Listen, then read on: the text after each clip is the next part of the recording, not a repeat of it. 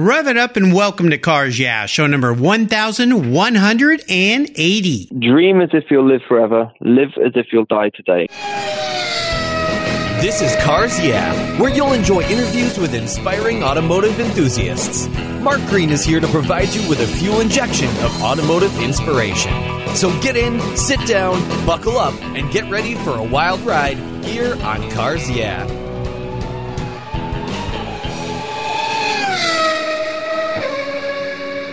Hello, automotive enthusiasts. I'm revved up and so excited to introduce today's very special guest, Paul Reese, calling in from the United Kingdom. Paul, are you buckled up and ready for a fun ride? I am indeed. This sofa that I'm on is way more comfortable than my race car that I'm usually in, without the crotch straps. So yeah. I'm very much all right. Buckled up indeed. There we go. Paul Reese is a British racing driver who is currently driving a McLaren in the European GT Championships. Paul is a multiple karting champion, Formula Palmer Audi rookie champion, and race winner. He was the FIA Formula 2 Rookie Cup winner and podium finisher and was third overall in the Porsche Carrera Cup GB Championship race winner. And last year, Paul was invited to join the prestigious British Racing Drivers Club as a full member. When he's not racing, Paul is a driving coach, a development driver for numerous clients, including McLaren, Automotive, Porsche, and Mercedes-AMG. He's also a film stunt driver and has appeared worldwide on television and in print media. So, Paul, I've told our listeners just a tiny bit about you. Would you take a brief moment before I jump into the questions and share a little bit more about your racing career, your driving career, and a very obvious passion for going very fast in cars? Well, yeah, I mean, it originated kind of at a friend's birthday party when I was very small, 13 years old, and just did very well in karts and in go-karts. And then it just took off from there. And my passion for motorsport, actually, everyone assumes stems from my father, because he was actually a Formula 2 and briefly a Formula 1 driver before starting a team called March, which were a very, very successful team back in the day, which then morphed into Arrow's Formula 1 team. So everyone kind of assumes it came through those channels, but actually my dad did everything to keep me away from motorsport. And he gave me a tennis racket, a golf club, got me swimming, got me into rugby, anything but motorsport. But obviously this is the route I chose, and I put a lot of work into it. And thankfully, I'm really pleased with the path I've chosen and how things are going currently.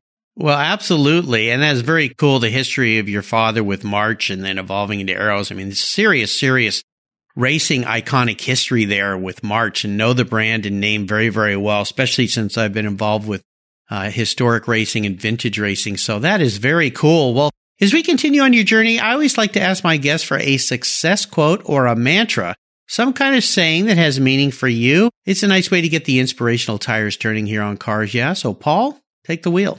Well, actually, it's a James Dean saying. And James Dean was obviously an actor, but very into his cars. And I love the quote. So it's dream as if you'll live forever, live as if you'll die today.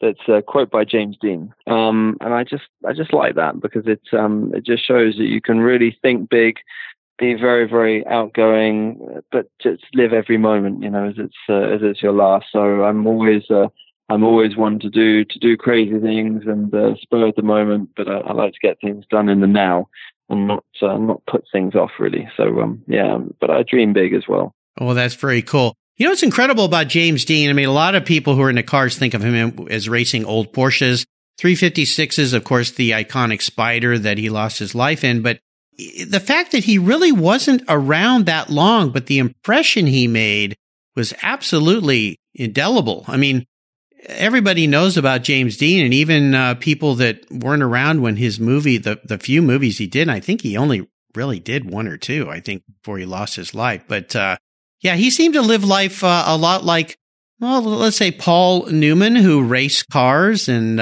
Steve McQueen, who raced cars. I mean, these actors that really were sportsmen at heart, but they just used acting as a way to make the money so they could go racing, it seemed like to me. Yeah, for sure. I mean, and now you've got racing drivers who are making money in the racing world who then want to go acting. So, yeah, I know a few of them. And it's funny because, I'm obviously sometimes referred to as a stunt driver. In my mind, it's not really stunt driving, because I see stunt driving as people crashing and rolling over and catching fire and all that kind of thing. And but it's, I guess it's kind of a stunt/precision driving. And I think once film stars fall into doing stunts and driving stunts on their own, then they morph into the sort of, they get the bug, and that's what happens. I know Ryan Reynolds is doing a lot of his driving stunts at the moment with a colleague of mine, and apparently he's really starting to catching the racing bug. So you see a lot of film stars morph into race drivers. I'm surprised Tom Cruise has never done more racing, actually. Well, yeah, because I understand he does a lot of his stunts, and of course Patrick Dempsey. I'm a big Porsche fan, so I think he is as well, and he's done a lot of driving and racing, and really, really loves that as well. Continues to this day. So very, very cool. Well, let's go back in time a little bit, because it's interesting that your dad wanted to keep you away from racing, being so big in the racing industry. Is there a story that instigated your personal passion for car? That moment when you said, "You know what, Dad? No matter what, I'm a car guy." Yeah, I think it was when I first started racing, and I just found that I was better than everybody else, and I found it easy, and I just got the feeling which I'd never got before. It takes you to another place. You sort of detach yourself mentally, but you never feel more alive, and it's sort of, you get into this zone, and that's when I realized that actually this is what I'm good at. This is what I need to do. But it was a very hard journey when we were small, because I came from a family which is comfortable. It's we haven't wanted for much, but again, we never had the millions of pounds or even hundreds or tens of thousands it took to become a racing driver. So and I saw a quote from Ayrton Senna once that said, "Motorsport is 60% business and 40% actually racing." And that's something which has stuck with me ever since I was very, very small. You've got to be a businessman as well to be a racing driver. But that's kind of when I realized that that's what I wanted to do. Absolutely. I think you've taken a really great path too, because not only do you race, but you're active in other areas of motorsports like the driving and the coaching. So you diversified yourself, which I think is extremely wise, because I've had hundreds of race car drivers on the show here at Cars Yeah. And the biggest challenge by far seems to be money, money, money. It's just so expensive to go racing. And unless you've got a very wealthy family to throw big bucks at you, you've got to do other things and be other things, and that seems to me what you've figured out how to do. Well, yeah, I mean, it kind of stems back to when I came out of Formula 2 a few years back, because the whole economic crisis had just happened. My sponsor had to pull out, and my racing career was going down the drain. So I actually went to Mercedes-Benz World at a very famous place called Brooklands in London. And I got a job there as one of their sort of instructors, and they have a great stunt display team called Silver Arrows Stunt Display, which is all in Mercedes AMGs, doing sliding and synchronized drifting and all that kind of thing. And I learned a huge amount there, and I really matured as not only a person, as a race coach, but also my driving ability and car control really sort of went through the roof, because they have skid pans and ice simulation and all that kind of thing. And now, so always, if anyone asks me how I'm able to drift or slide cars the way I do, and or even drive or race in the wet, I actually owe a lot of it to Mercedes-Benz World in Brooklands. I worked there for a number of years, but crucially, the 3 years I had out of motorsport before getting an opportunity to come back in,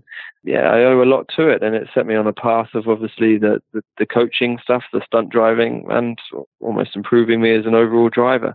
So it kind of lucky, but at the time I didn't really think about diversifying, as you put it, but it just kind of shaped out that way, and now I'm very grateful for it. Absolutely. Sounds like an awesome experience. Well, let's take a look at some of the roads you've raced down, driven down, gone down, and talk about a big challenge or a big failure that you faced. These are things that race car drivers face almost on a weekly basis, it seems like, but they're great learning lessons, and they're great lessons for those listeners out there that might be facing something similar. So walk us through a specific event, if you would. Tell us how that challenged you in a great way, but tell us more importantly what you learned from it so you could move forward and grow from that experience.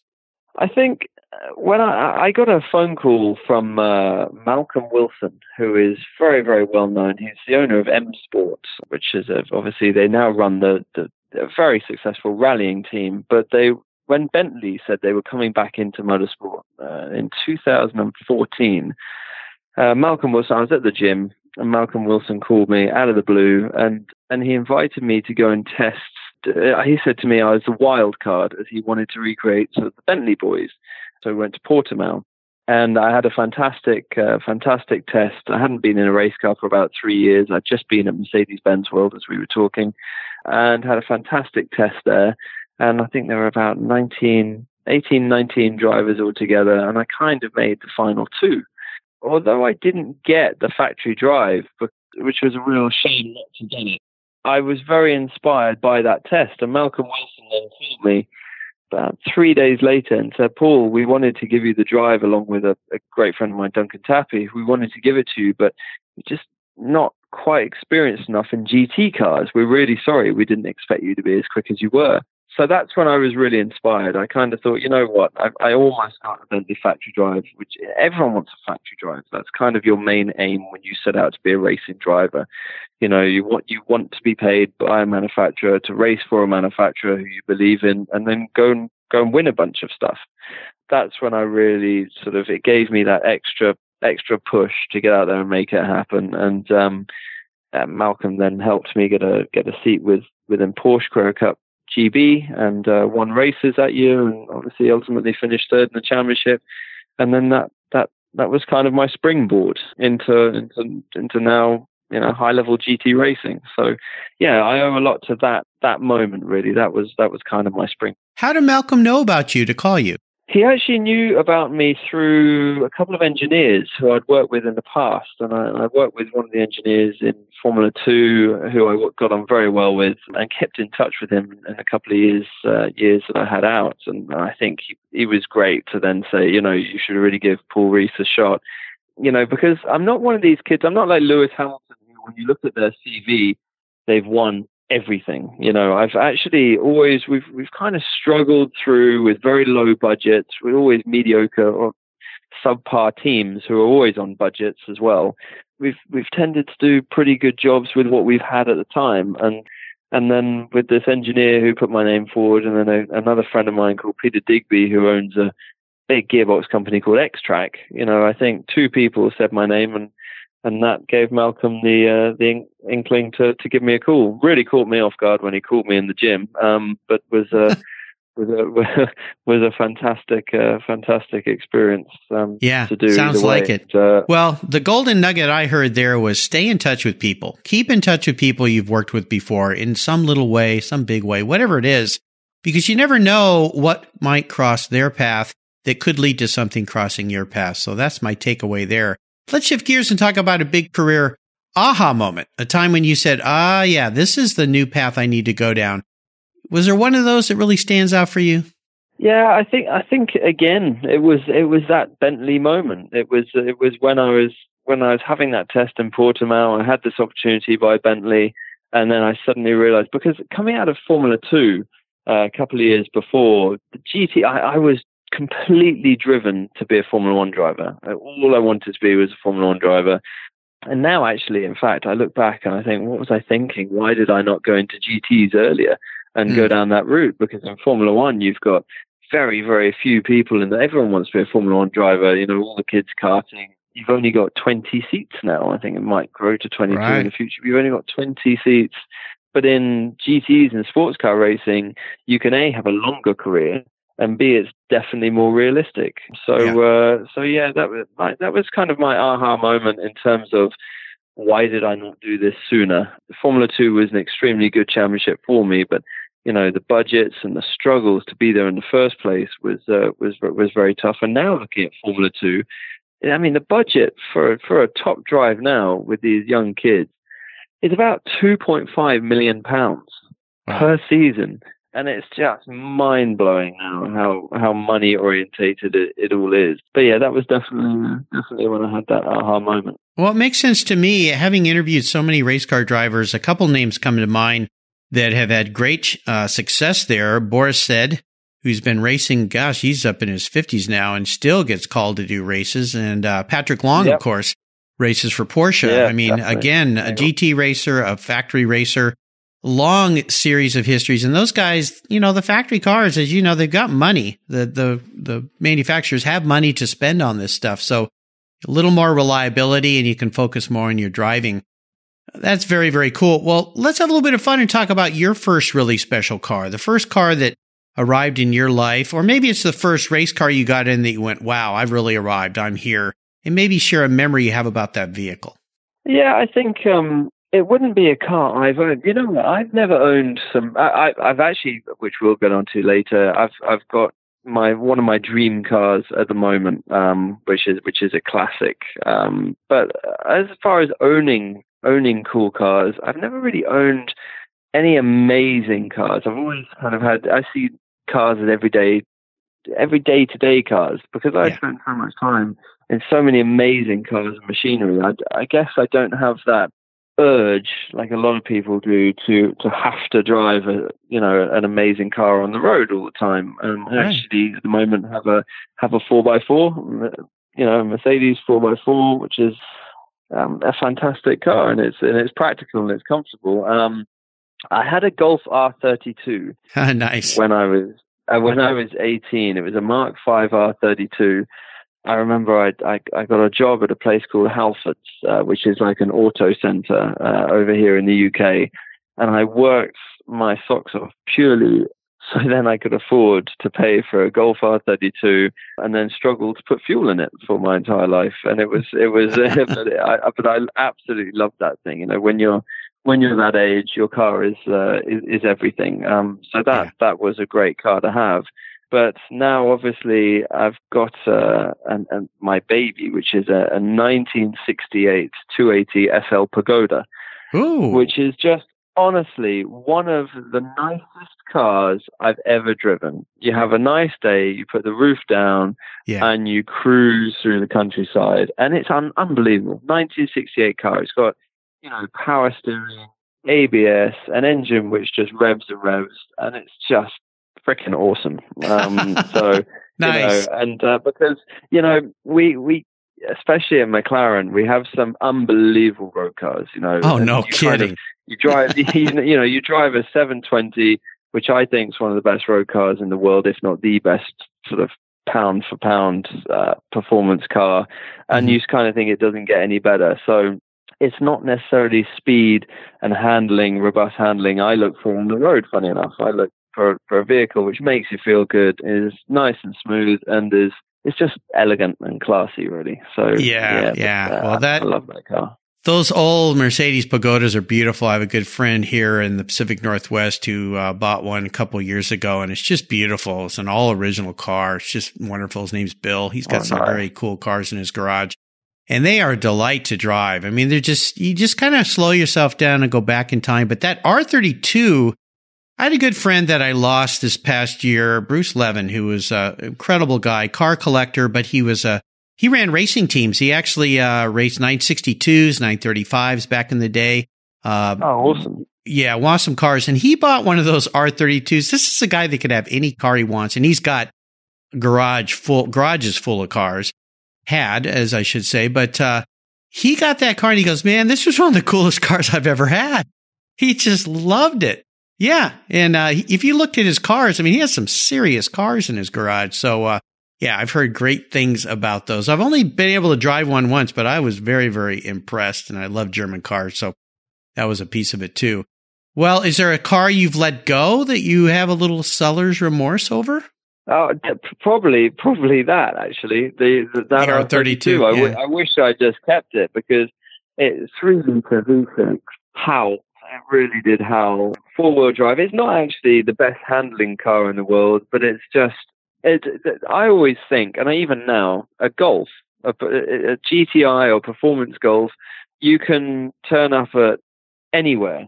And it's still it's just a cool car. It's one of those cars which, if you have a dream garage and you sort of say to somebody, you've got 5 cars, 6 cars which you can have, you'll usually have somebody say an RS3 or an A45 or a Golf GTI or usually be on there. So didn't like selling that. But I also had very briefly a 1986 Porsche 911 Targa, which I let go 2 years ago.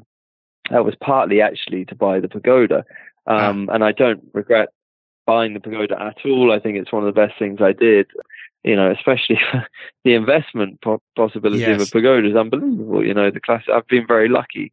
I wish I could have kept that and the Pagoda. They would have looked great together. But now obviously the Porsches are rocketing as well. So, I feel like maybe I might need to jump in feet first and get one of those before they're unobtainable. Yeah, they're going that way. I have an 87 Porsche Turbo that I bought about 9 years ago. Yeah, really cool car. My followers know it very well. I call it my orange crush because I got it from the original owner, and it was this paint to sample in a metallic orange color that was not a factory color. It was a special color this guy had mixed up and painted at the factory. And it's just, I'll send you a picture of it. It's just kind of mind-blowing. Yeah, it sounds amazing. Yeah, but I love those 80s cars. And of course, in the 80s, when I was just getting married, I couldn't afford a new turbo. Really wanted one. So finally, the timing was right. And of course, they've gone through the roof too. I bought it at the right time for sure. So fun cars. Well, let's talk a little bit about what has you excited and fired up with this new year. You're driving a McLaren in the European GT Championships. Awesome company to be working for and driving for. So what are you looking forward to as the coming year as far as racing goes? Well, I'll be honest with you, I'm looking forward to winning the championship next year because I genuinely think that we have a very, very realistic shot. We've dominated a lot of this year, but we've had a lot of bad luck. Some things just haven't gone our way. We also had a new car, so we had a couple of teething problems, a new team who were working with the car who are still getting their head around the car. So I really think that everything this year has taught us and the factory and the team a lot. So I'm looking forward to just sinking my teeth in next year and just getting the job done. And since in 2014, obviously when I was third in Carrera Cup GB, I was very much enjoying a lot of podiums and race wins and picking up that trophy at the end of the year. And coming third in the championship is great, but actually even to this day, I'm regret not quite getting the win. So I want to win a major championship. So that's my main focus for next year. There you go. Well, best of luck to you and the team for doing just that. Fantastic. Here's a very introspective question for you, Paul. If you woke up tomorrow morning and you were a car, what would you be and why? If I woke up, I was thinking about this earlier. And I could either go down the comedy route or, and actually I sort of thought, it sounds really cheesy. But I feel a little bit like a McLaren in the way that I'm still evolving. I haven't been around all that long. I've got goals I want to achieve, and I'm pretty sure I'll be winning soon, in a big way. And McLaren is a kind of company who I idolize and have idolized since I was very, very small. And if you look on paper, McLaren are just kicking butt in regards to performance cars. They really are. And, but they're still new. Their CV, especially in sports car racing and everything, they've got great heritage, but especially in Formula 1, the CV, hasn't been exactly what they've wanted over the last few years. But they're kind of the underdog, So I feel like I'm evolving along with McLaren and hopefully making some history. So there you go. Sounds cheesy, but I'd like to think I'd be a McLaren. Sounds pretty good to me, Paul. I love it. Well, up next is the last lap. Before we put the pedal to the metal, let's say thank you to today's Cars Yeah sponsors. Do you know the best way to protect your vehicle, both the exterior and the interior, is with a car cover? I've been using Covercraft car covers since 1975. That's right, 1975. It's a fast, easy, and inexpensive way to keep your vehicle looking new. Covercraft has been manufacturing premium quality exterior and interior covers for over 50 years with a stellar reputation for durability and design. They're the world's largest manufacturer of custom patterned vehicle covers that are crafted to fit over 80,000 patterns and growing. They are the only cover I'll put on my vehicles. You can choose from a wide variety of fabrics, styles, colors, and more. From full cover designs for factory to custom-made vehicles, plus convertible top covers, trucks, truck cab coolers, motorcycles, scooters, ATVs, trailers, campers, personal watercraft, and a wide variety of custom features. Covercraft is the right choice. Learn more today at covercraft.com and tell them Mark sent you. That's covercraft.com. What's every automotive enthusiast's dream? To design and build that perfect garage. My friends at Metron Garage are a group of creative talents who've combined their passion for cars with their careers in architecture. Their service includes unique garage design and state-of-the-art fabrication. They will create the coolest custom garage for you and your vehicles. Metron Garage's system features fully engineered commercial-grade material and structural framing that's stronger than traditional construction. Their designs are pre-engineered to meet your building codes for fast, bolt-together construction. With over 25 years of experience, you'll see a 3D rendering to visualize your custom garage, and the final structure will fulfill all your storage needs. Contact Metron Garage today and begin realizing your dream garage. Go to metrongarage.com. That's metrongarage.com. Garage is built for discerning enthusiasts. Where it's not just a garage, it's where your dream garage comes true. Okay, Paul, we are back and we're entering the last lap. This is a place you've been many times. The white flag's out. Time to put our foot into it. And I'm going to fire off a series of questions and ask you to give our listeners some very quick blips of that McLaren throttle. So here we go. What's the best automotive advice you've ever received? The best automotive advice would probably be a bit of a life advice. You know, treat others how you would want to be treated. And I think if I look back at myself when I was racing in Formula 2 and in my earlier career, I'd get very caught up in being a Formula 1 driver, and I used to be a little bit edgy and upset a few people. And I think I've matured a lot recently, and then realized that actually, you know, what goes around comes around, and motorsport's a very small world. You know, you don't want to upset anyone. So I genuinely, my advice to people is treat everyone how you want to be treated. You know, it doesn't matter who they are. You know, they could be the cleaner in a factory to the CEO. I think everyone's pretty equally as important, and the marshals as well. You know, all these guys that give up their time to look after safety at the racetrack as well. They get a hard time because they only see us at our worst. And, yeah. But I always make an effort with those guys as well. Great advice. Good man. Yeah, absolutely. Would you share one of your personal habits you believe has helped contribute to your successes over the years on the racetrack? Probably determination is one. You know, there have been times where I've been very, very much knocked down, or, you know, my results haven't been what they should have been. Especially, I had a very character-building year last year in Porsche Super Cup. You know, we had a couple of issues throughout the year which were just grinding on and really sort of knocking me down, and I was sort of flying to races almost not wanting to be there, but then I'd sort of dig deep, and the determination, especially, you know, towards the latter half of the season and over the winter.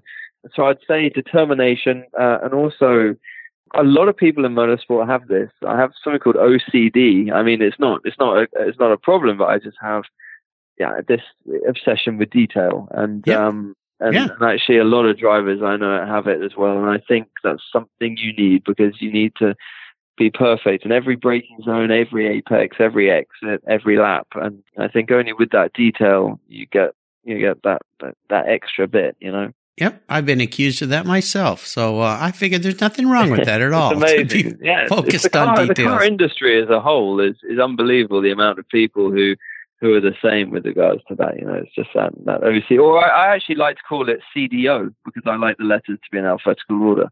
So I'm going to steal that one if you'll let me, Paul. I like that. That's pretty funny. You can have that one for free. Okay, thank you. I appreciate that.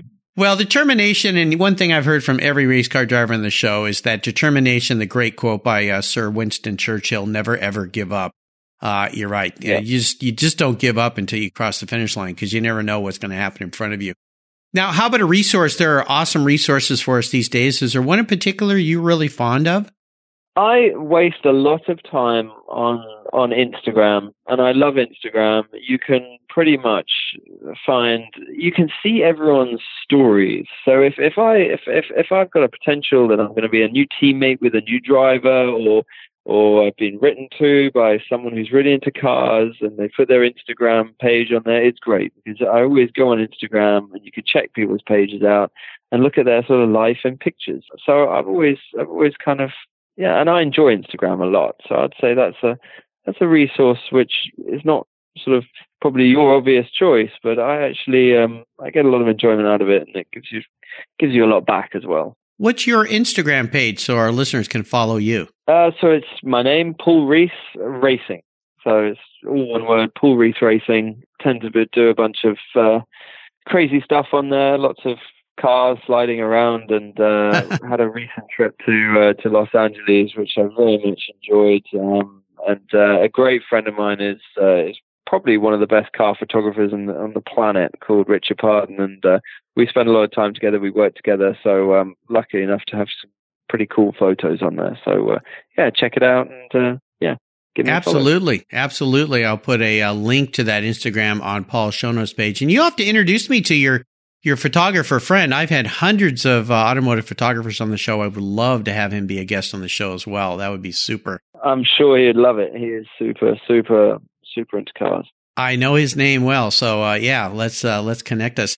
Now, if I could wave my magic wand and arrange for you to have a drink with anyone in the automotive industry, living or deceased, who would that be? It's easy for me, that question. It's Jim Clark, purely because everyone, all the people I know in motorsport, or who are my father's friends, who lived with him, and he was one of my dad's best friends, which is pretty cool. So my dad's got some amazing stories, and some of the pictures that my dad has with him, and they went on holiday together, they lived together for a brief time, and hearing everyone's respect for him was unbelievable. And it was the day he died at Hockenheim is when my dad finally said, I'm going to quit racing, because he said, no one ever thought it would happen, to Jim Clark.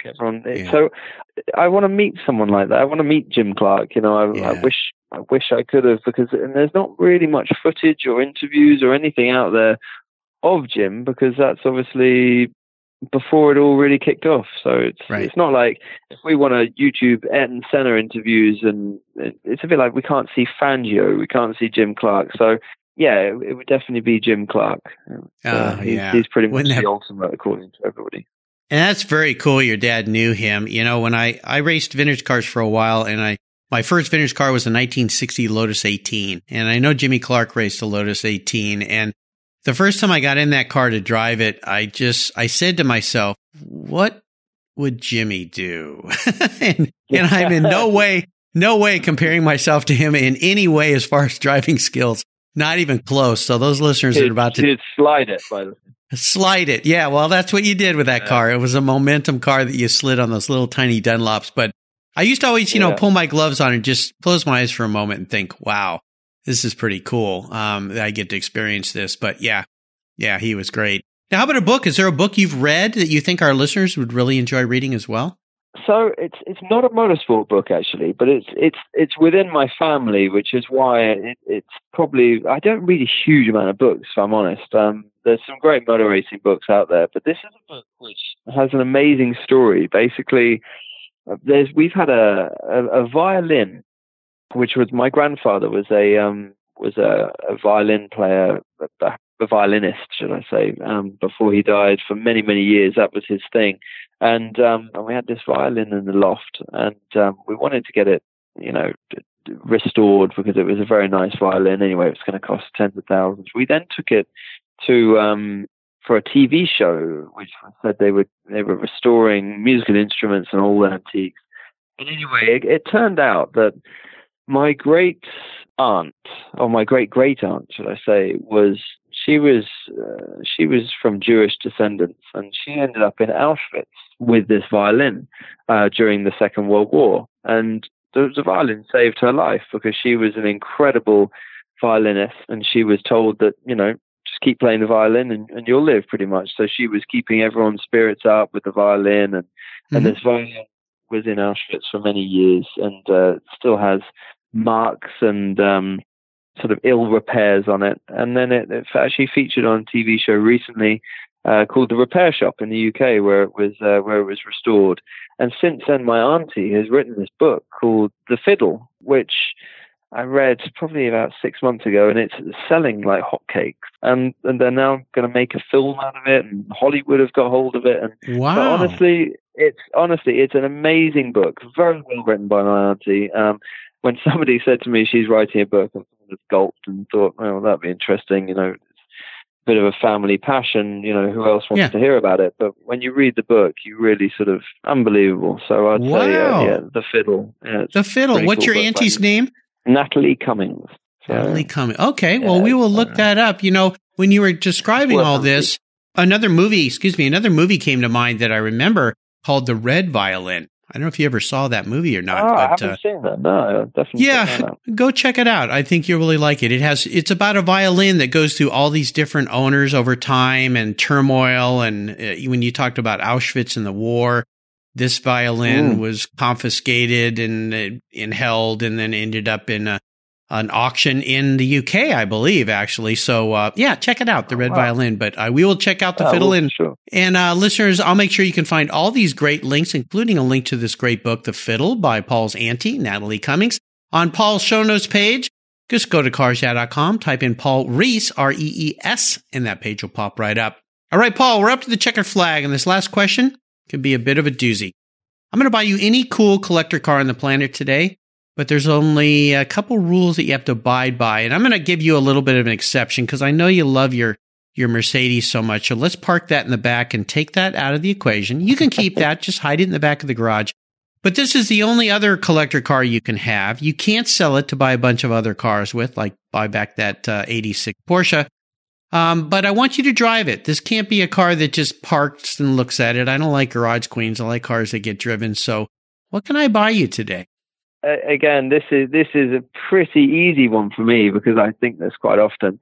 It would be the original McLaren F1, the 3-seater. It's just, I still think, the most beautiful car on the planet. What is there not to love about it? And it was kind of the ultimate supercar, and it's got 3 seats, so my son can go in one and my wife can go in the other, and nice. Have some happy holidays. Yeah, wouldn't that be cool? What color would you like yours to be? Do you know what? I'd take one in any color. No kidding. Any color, Yeah, no kidding. Absolutely. Well, those are special cars. I've had a lot of guests. Just the other day, I had a guest want a McLaren F1. Yeah, I would love one of those as well. And I told this quick little story, and I'm going to tell it again.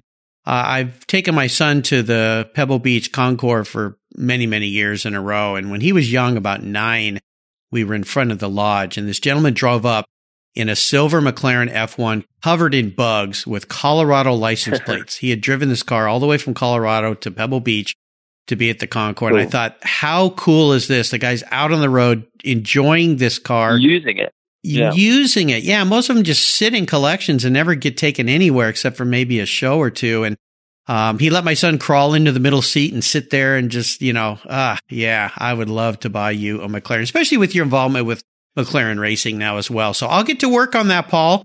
I may have to dig deep into my pocketbook to pay for one of those things because they're pretty pricey. They become very pricey for sure. Well, Paul, you've taken me on a great ride around the track today. I knew you would. I want to thank you for sharing your stories. Thank you for sharing your journey. Yeah, it's been fun. Could you offer us one little parting piece of wisdom or guidance before you rip off into the English countryside in your very own McLaren F1?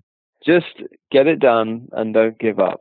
If you have a dream, follow it, push and push again. And, I'm sure there are many people who have dreamt things and it hasn't happened and you don't hear about those stories. But make your own dream and make your own story and hopefully it happens for you. And but never give up. There you go. Never, ever give up. And I know that you mentioned your Instagram is one way for people to follow you. Do you also have a website? I do. Yes, it's paulreesracing.com. Yeah, I'll make sure I put links to that on Paul's show notes page. So just go to carsyeah.com, type in Paul Rees. those pages will pop up. I encourage you to follow Paul and his racing adventures. I think this is going to be a great coming new year 2019 for you and the McLaren team. Wish you all the best success. Thank you for being so generous today with your time, your expertise, and for sharing your experiences with me and the Cars Yeah listeners. Until you and I talk again, I'll see you down the road. Thanks, Mark. You're a legend. Thank you. You take care of your cars, but who takes care of your investments? Tune-ups aren't just for engines. Updating your financial plan is important too. Your GPS may take you from A to B, but it won't help you on the road to financial freedom. For that, you need a good co-pilot and a very trusted advisor. Chris Kimball, CFP, is just the man for the job. He'll guide you down that road without driving you crazy. For over 25 years, Chris has helped people just like you and me with their financial planning and investments. With a master's degree in financial services, he is eminently qualified, and he's a car guy too. Learn more at chrisvkimball.com or call 866-ON-A-PLAN. Securities through Money Concepts Capital Corp. Member FINRA SIPC. CK Financial Services is not affiliated with Money Concepts Capital Corp. Thank you so much for joining us on today's ride here at Cars Yeah. Drive on over to carsyeah.com to find show notes and inspiring automotive fun. Download your free copy of Filler Up, a fun book filled with gorgeous photographs of fuel filler fun, including quotes from more inspiring automotive enthusiasts. Download your copy today, and we'll see you next time on Cars Yeah.